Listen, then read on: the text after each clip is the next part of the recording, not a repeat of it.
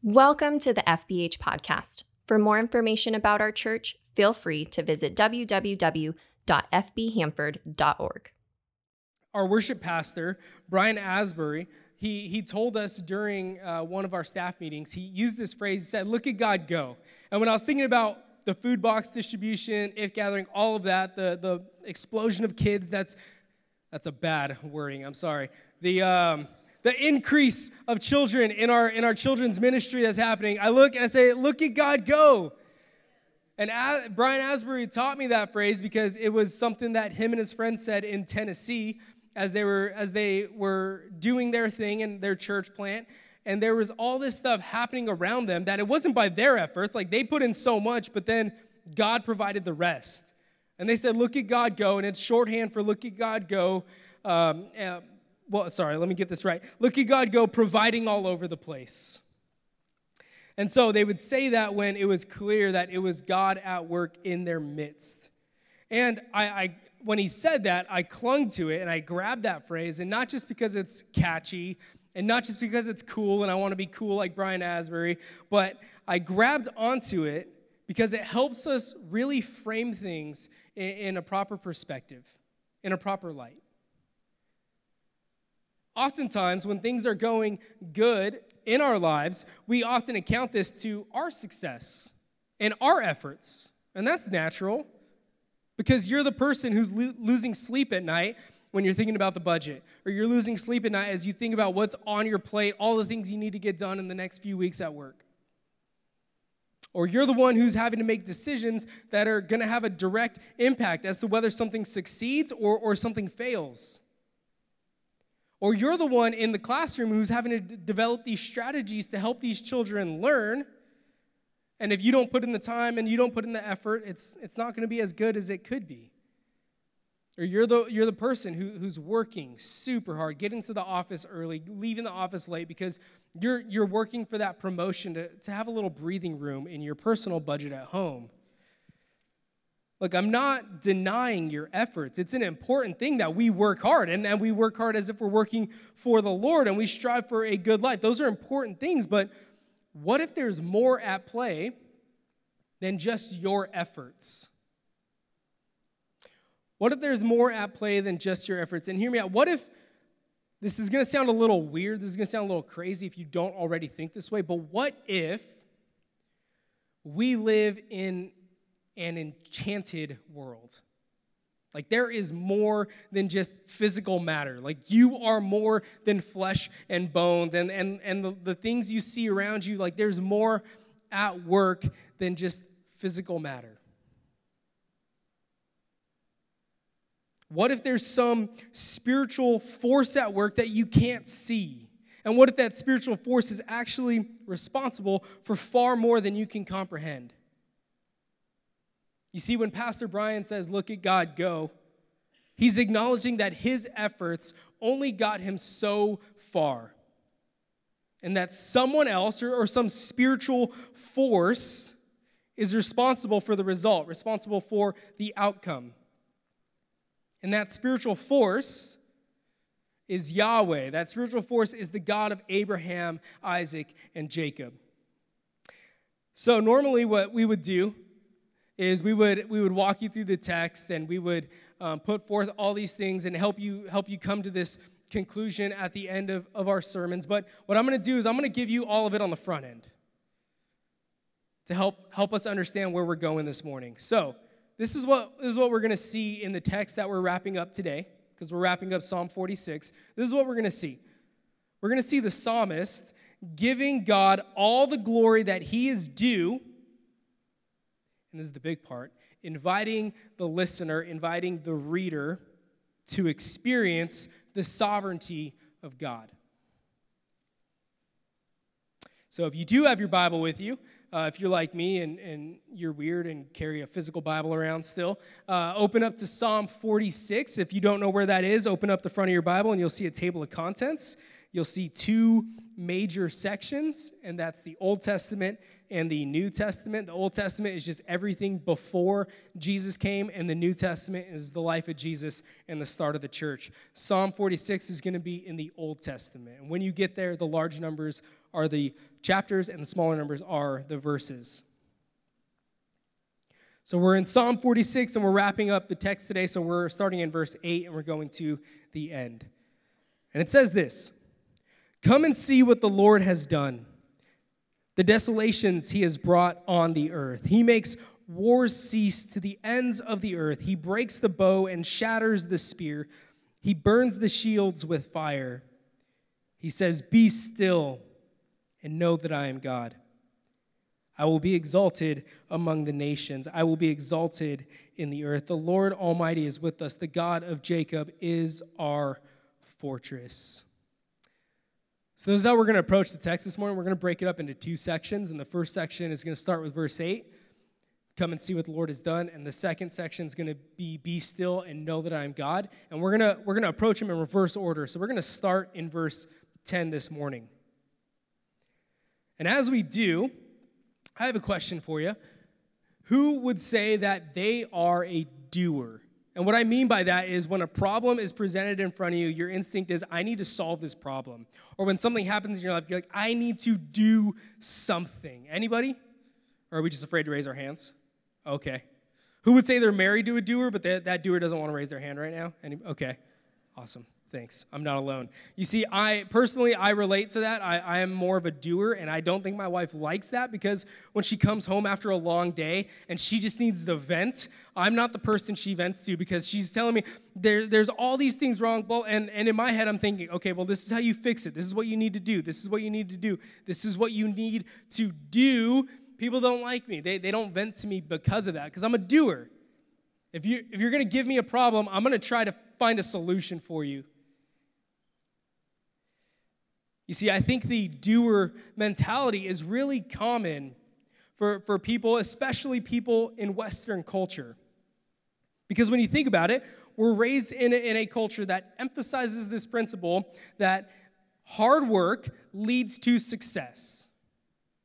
And I'm not denying that, but I think it can become very unhealthy if it's not framed in the right light. What happens when hard work does not lead to success? What happens when hard work isn't kept in check and you end up working 50, 60, 70-hour work weeks? What happens when you do everything right, but things still fall apart? Things don't go as planned? Or what happens when it becomes part of your identity? And the cousin of the doer mentality is egotism. Why? Because I have done these things, therefore I have achieved these things. Now look at me. Look at what I've done. Look how great I am. And I get it. No one says that. A lot of people think it. And it might be subtle. It might be buried in the bottom or in the very back of your mind. But we think, this is what I've done. This is what I have achieved. Look at me. Egotism. We become prideful. And all this is a product of our society and our culture that values independence and self-reliance. Now, please hear me when I say that. I'm not trying to critique the United States. I'm trying to critique our culture. Because it's not just the United States. It's Western culture. We rely heavily on independence and self-reliance. And because of that, look at the things I've done. This is what I've accomplished. Look at me. But here's the problem. That egotism, it's not sustainable. Because you know, at least I hope you know, or maybe there's going to be a point in your life where you come to realize that sometimes your efforts are not enough. You put in the hours, the extra hours at work, and you don't get the promotion. You till the soil, you plant the crop, you irrigate, you still get a terrible harvest. You teach your child about Jesus, you make faith the center of the home, but then they go away to college and they walk away from their faith. Or you work hard, you save up for retirement, economy crashes, everything crashes, and it's gone. The doer mentality is naive to the full picture. If everything relied solely on you and your efforts, then you would have the potential to control your life. But you know, as well as I do, that it doesn't. There are so many variables in life. There are so many things outside of your control, and sometimes it feels like you're just barely hanging on. And the hardest part about all of this is that when that is happening, it impacts the depths of your soul. Here's what I mean. You start telling yourself, I'm not good enough. You're not a good enough mom. You're not a good enough dad. You're not a good enough employee. You're not a good enough son. You're not a good enough daughter. You're not a good enough boyfriend, girlfriend, spouse. And you feel like despite all of your efforts, you feel like you're failing. You are a failure. And if you start to categorize your life into different things, work, home, whatever, you start thinking, okay, I feel like I'm failing in this section and this section and this section. That's the problem. If you haven't experienced this yet, there's going to be a point in your life where you will. And when that time comes, I hope you have this bookmarked. Verse 10. Be still and know that I am God. You see, the Hebrew here is really interesting. That was the original language that this was written in, was Hebrew. And it's really interesting. It's a good translation. Be still and know that I am God. Your translation might look a little different. And that's because this text is a little nuanced. There are some implications that we don't get when we translate it. Like the meaning is lost in translation. It's a good translation. It means what it means, but it's more to it. If you are Jewish and you read Hebrew and you read this, there's some things that we don't get by reading it in English. And so I reached out to my Hebrew professor. I'm like, hey, I'm seeing this. Am I imagining it? And he says, no, actually, you're right on track. So let me try to explain what's going on here. If you could imagine for a moment that you're in a workshop. It's a small workshop. There's tools covering the walls, and there's a workbench at the center. It's just a spotlight on the workbench, and you're running from wall to wall. You grab a tool, and you're working. You grab a tool, you're working. Now you need this, so you go and you grab this. It's been days. You're at it because you know that there's a deadline. You haven't eaten. You're exhausted. You just have to grab a new tool. You start working. You're working. You're working. Sweat is just dripping down your face. You're doing everything you can to accomplish this task. And in the corner of the room is God. And in a firm voice, he says to you, stop. Stop what you're doing. Be still. That's what's happening here in this text. Stop what you're doing. Put it down. Step aside. And when he says, know that I am God, it's not necessarily remember what I've done. It's not a knowledge thing. It somewhat is, but think of it as experiential. When he says, know that I am God, he's saying, step back, let me step in, and let me show you what I can do.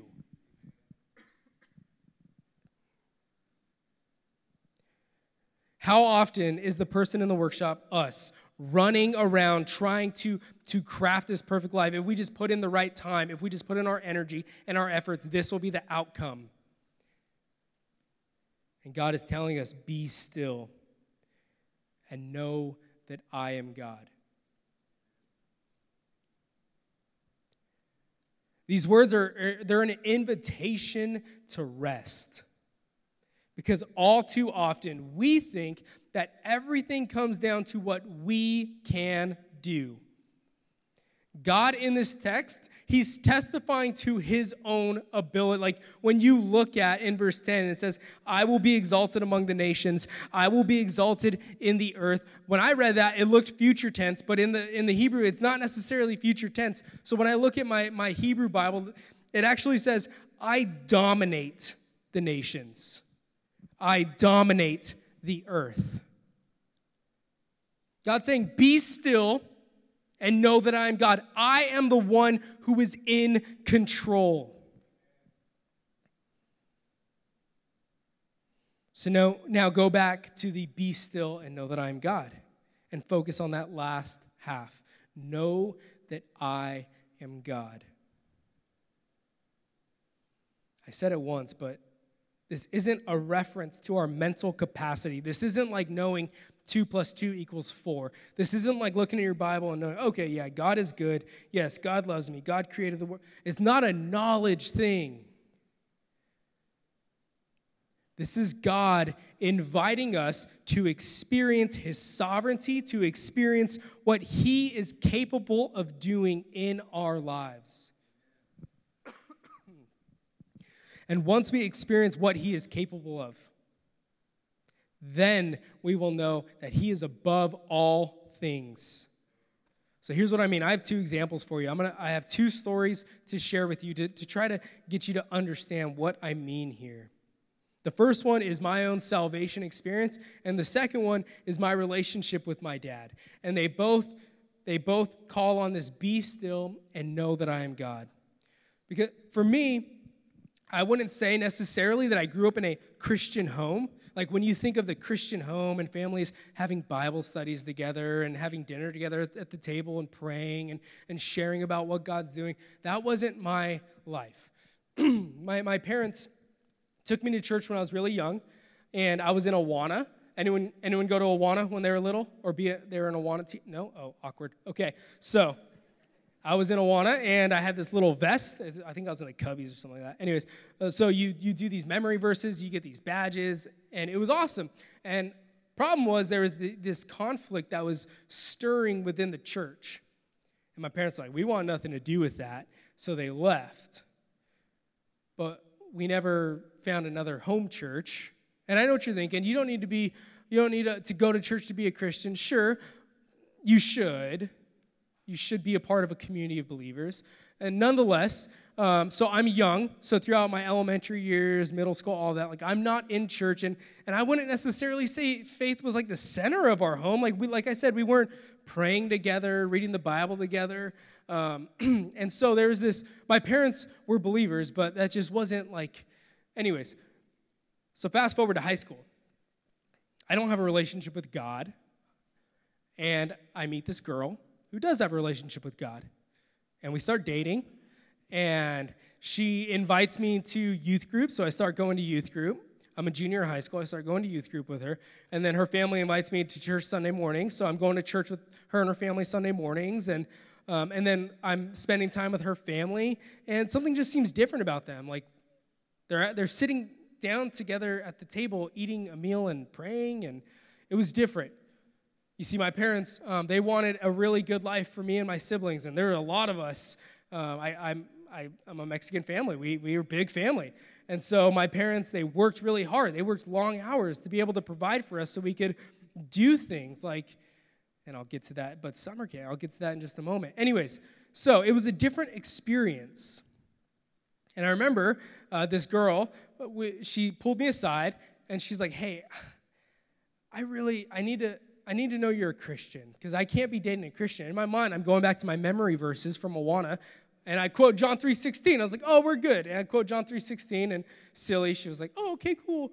And so that was a bad representation. I apologize. Anyways, we keep dating, and mind you, remember, I'm not a Christian, and I do something terrible I'm not proud of. I'm not the man I was 15 years ago. And I end up cheating on her.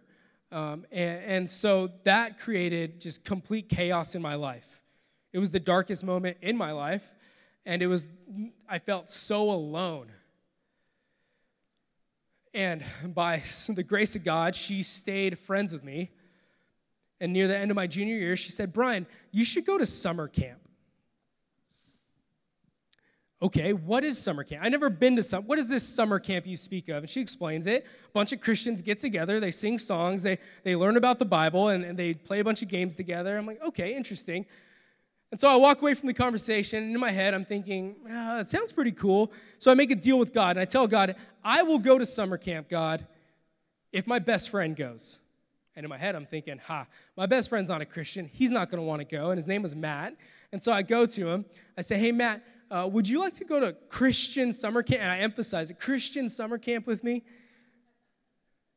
He told me yes.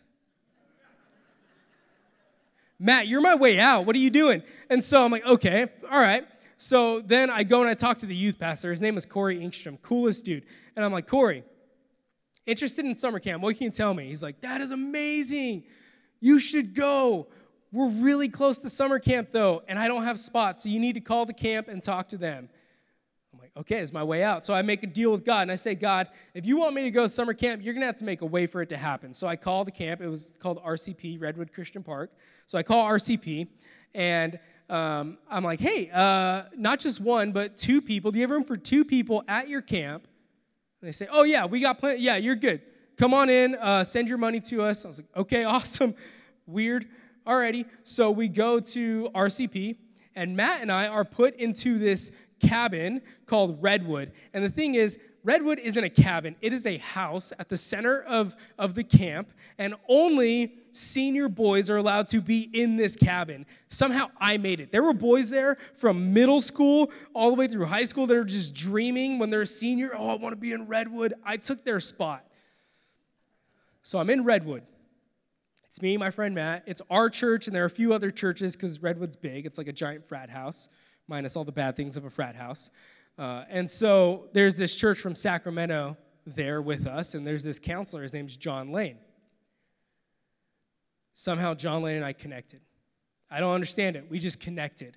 He's not my counselor. He's not supposed to be my counselor, but he becomes the guy that I connect with and I start pouring my life out to. I don't know what it was. The whole week, he's invested in me. We're doing one-on-ones. I'm sharing things with him I've never shared with anybody. One day we go to the beach, and I'm sitting on the beach, and I'm just bawling my eyes out because life is horrible.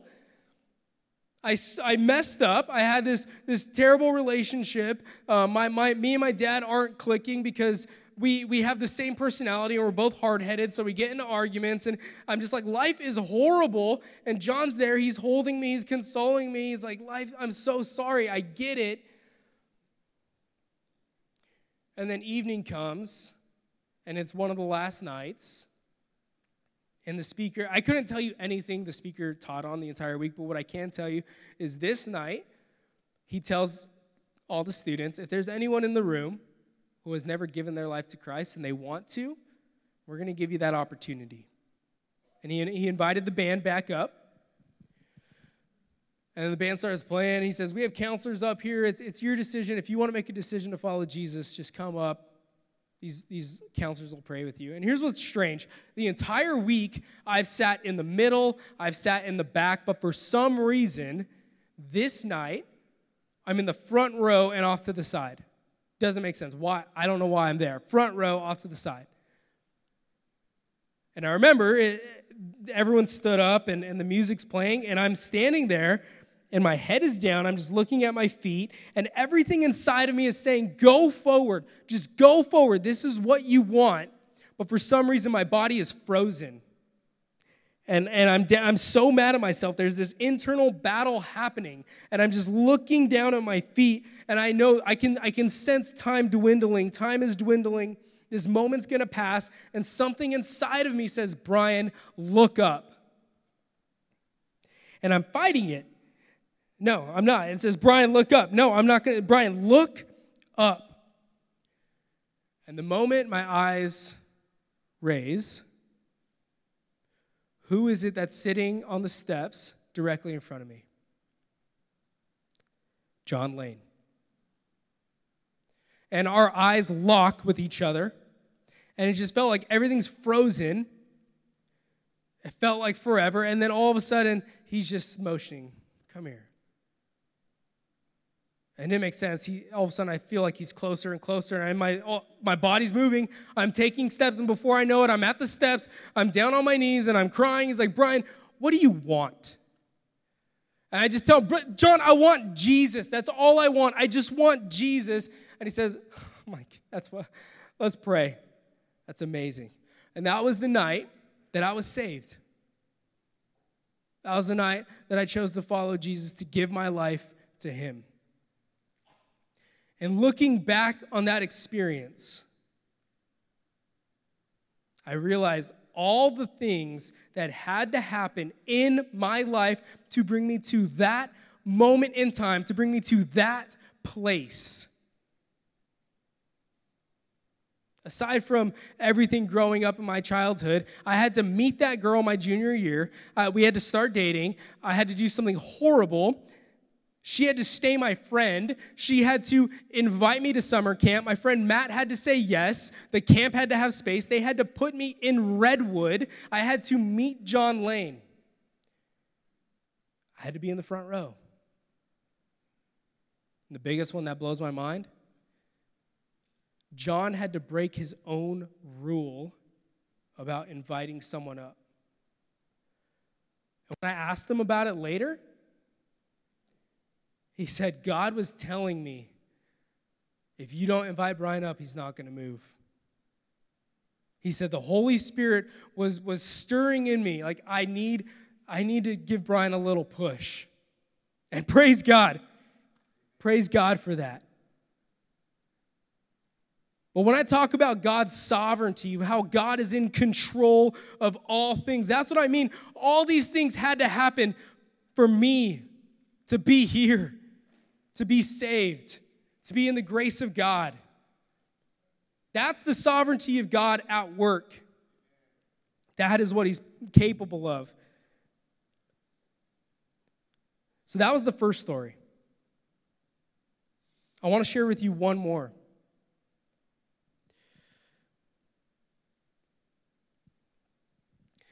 I mentioned it, but, starting in middle school, my dad and I, my dad was amazing when I was younger, but for some reason, you could say teenage years, but when I entered middle school and high school, I started to become pretty stubborn, pretty hard-headed, hot-headed, and I'm just like my dad. Like, my dad was the same way, and so naturally, we just butted heads. I remember arguing with my dad, thinking I knew more than my dad, yelling at my dad yelling back at me. Like, that's the relationship we had. And when I became a Christian, I said, God, I've heard of things you can do. God, I really want you to heal this relationship between me and my dad. So I gave it to God. Just gave it to him. And I was praying, constantly praying. And so I was saved in 2008, throughout 2009, 2010. During that time, God is working on my heart. And he's softening me. And what I didn't realize is God was working on my dad's heart as well and softening him. And little by little, our relationship grew and grew and grew, and it flourished. And you see, my dad passed away in February of 2016, and I can proudly say that the last 4-5 years of my dad's life, we were close, a closeness that I dreamed of. And it was only possible because of God. You might say, well, Brian, it's because you grew up. No, I know so many men who still have terrible relationships with their dads, and it's not because they haven't grown up. It's because we have hardened hearts. But I can tell you, I gave it to God, and God worked. In a way that I thought was impossible, God worked. So when I tell you God is encouraging you to experience his sovereignty in your life, that is what I mean. Knowing who God is, it's not a matter of knowledge. It's a matter of experience. I know who God is because of the things that I have seen him do in my life. So when God says, be still and know that I am God, that's what he means. He means he's in control. And he's the only one who can do the impossible. You see, for the Jewish people who read this text, they understood that. They experienced the sovereignty of God. They experienced God's provision in their life. I mean, if you just look at the book of Exodus, you'll see Israel, the Jewish people, they're slaves in Egypt. And God delivers them out of that. delivers them. He parts seas so they could walk through. He drops down food from the sky. He gives them water from a rock. They've experienced the sovereignty of God. They can rest knowing that He's in control. That's why I started in verse 10 this morning. Because 8 and 9 are a testimony to how great God is. So when you look at verse 8, the psalmist is saying, come and see what the Lord has done. The desolations He has brought on the earth. He makes war cease to the end of the earth. He breaks the bow and shatters the spear. He burns the shields with fire. Look at God go, providing all over the place. This psalm is a testimony to God's provision in life. Even when life is crumbling down all around you, even when things we thought were solid and sturdy and they fail us, God is sovereign. God is our strength. God is our mighty fortress. So here's my challenge to you this morning. I have 3 challenges, and you get to pick which one you want. So the first one, if you're like, hey, Brian, I love it. I feel like this is where I am. I feel like I've been able to be still and know that God is who He says He is. And you're at a place where you really trust in God. Man, that's amazing. Here's what I want you to do. I want you to share something God has done in your life with someone that God has placed in your life. Here at FBH, we call this your oikos. It's Greek for extended household. It means the people that God has placed supernaturally and strategically placed in your life for you to share your faith with. Not me. I don't know them. You know them. So, what has God done in your life that you can say, look at God go? Share that with somebody God has placed in your life. That's the first one. That's the first challenge. And if you're thinking to yourself, I don't know. I mean, I don't think He's really doing anything. Like, life seems pretty good right now. Man, maybe it's not that God hasn't done anything. Maybe it's that you haven't trusted Him. Maybe you're still relying on your own efforts. You're still relying on what you can do. You're really white-knuckling it. Even when things are really hard, you're trying your hardest, and you get through, and you're like, oh, yeah, I got it through. No. For you, the challenge is to experience what God can do in your life. Give it to God. That doesn't mean you stop trying. That doesn't mean you stop your efforts. That means it's a mental and heart thing that you transfer it over to God and say, hey, God, whatever the outcome is, you're in control. I'm giving it to you. I'm trusting you. Those are the first 2 challenges. And if you're in those boats, I want you to start writing it down, whether it's notes in your phone, whether it's a journal. Write down what you're giving to God. And go back. This is how He showed up. So that way in the future, when you're with someone, you can say, look at God go. Look at what He's done in my life. I said there are 3 challenges. If you're in this room this morning and you haven't put your faith in Jesus and you're like, I'm not a Christian. You're here because someone invited you. You're here for a boyfriend, girlfriend, spouse, or what have you. Maybe you just stumbled in. It's not by accident that you're here. I'm maybe young, but I've lived long enough. There's no accidents. If you're here this morning, you're not yet a Christian, I want to challenge you to challenge God. And just say, God, if you're real, prove it. Show me in my life that you're real. Do something so incredible that there's no way of denying it's you that did this. See what happens. I'm willing to bet God shows up. I would put my money on God before I don't. Before I put it on you, I'll put it on God. Those are the 3 challenges this morning. Be still and know that I am God. Before we wrap up, I want us to read Psalm 46, top to bottom, and just see. This is a testimony to who God is. Let's check it out. Psalm 46, verse 1. God is our refuge and strength, an ever-present help in trouble. Therefore, we will not fear. Though the earth give way and the mountains fall into the heart of the sea, though its waters roar and foam and mountains quake with their surging. There is a river whose streams make glad the city of God, the holy place where the Most High dwells. God is within her. She will not fall. God will help her at break of day. Nations are in uproar. Kingdoms fall. He lifts his voice. The earth melts. The Lord Almighty is with us, and the God of Jacob is our fortress. Come and see what the Lord has done, the desolations he has brought on the earth. He makes war cease to the ends of the earth. He breaks the bow and shatters the spear. He burns the shields with fire. He says, be still and know that I am God. I will be exalted among the nations. I will be exalted in the earth. The Lord Almighty is with us. The God of Jacob is our fortress. Let's pray.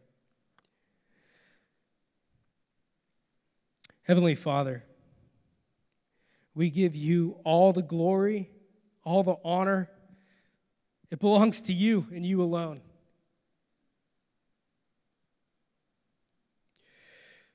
God, if there's anyone in this room who is just wrestling with trying to go through life by their own efforts, by what they can do, Holy Spirit, would you stir in their soul this conviction to just rest, to be still, to know that the outcome isn't just on their shoulders, that you are present, you are involved. God, we cast all of that onto you. We trust you. We've seen what you've done in our lives. We've seen what you've done throughout history. We know that you're good. We know that you show up. Help us to trust you, God. Father, we thank you, and we're so thankful for what you're doing here. And we just pray, Holy Spirit, that you would continue to move, that you would help us to reach the lost in Hanford and in Kings County, that people might feel new life in you, that they would experience new life in you. So we thank you and we love you. We pray all this in the name and the power and the authority of Jesus. Amen.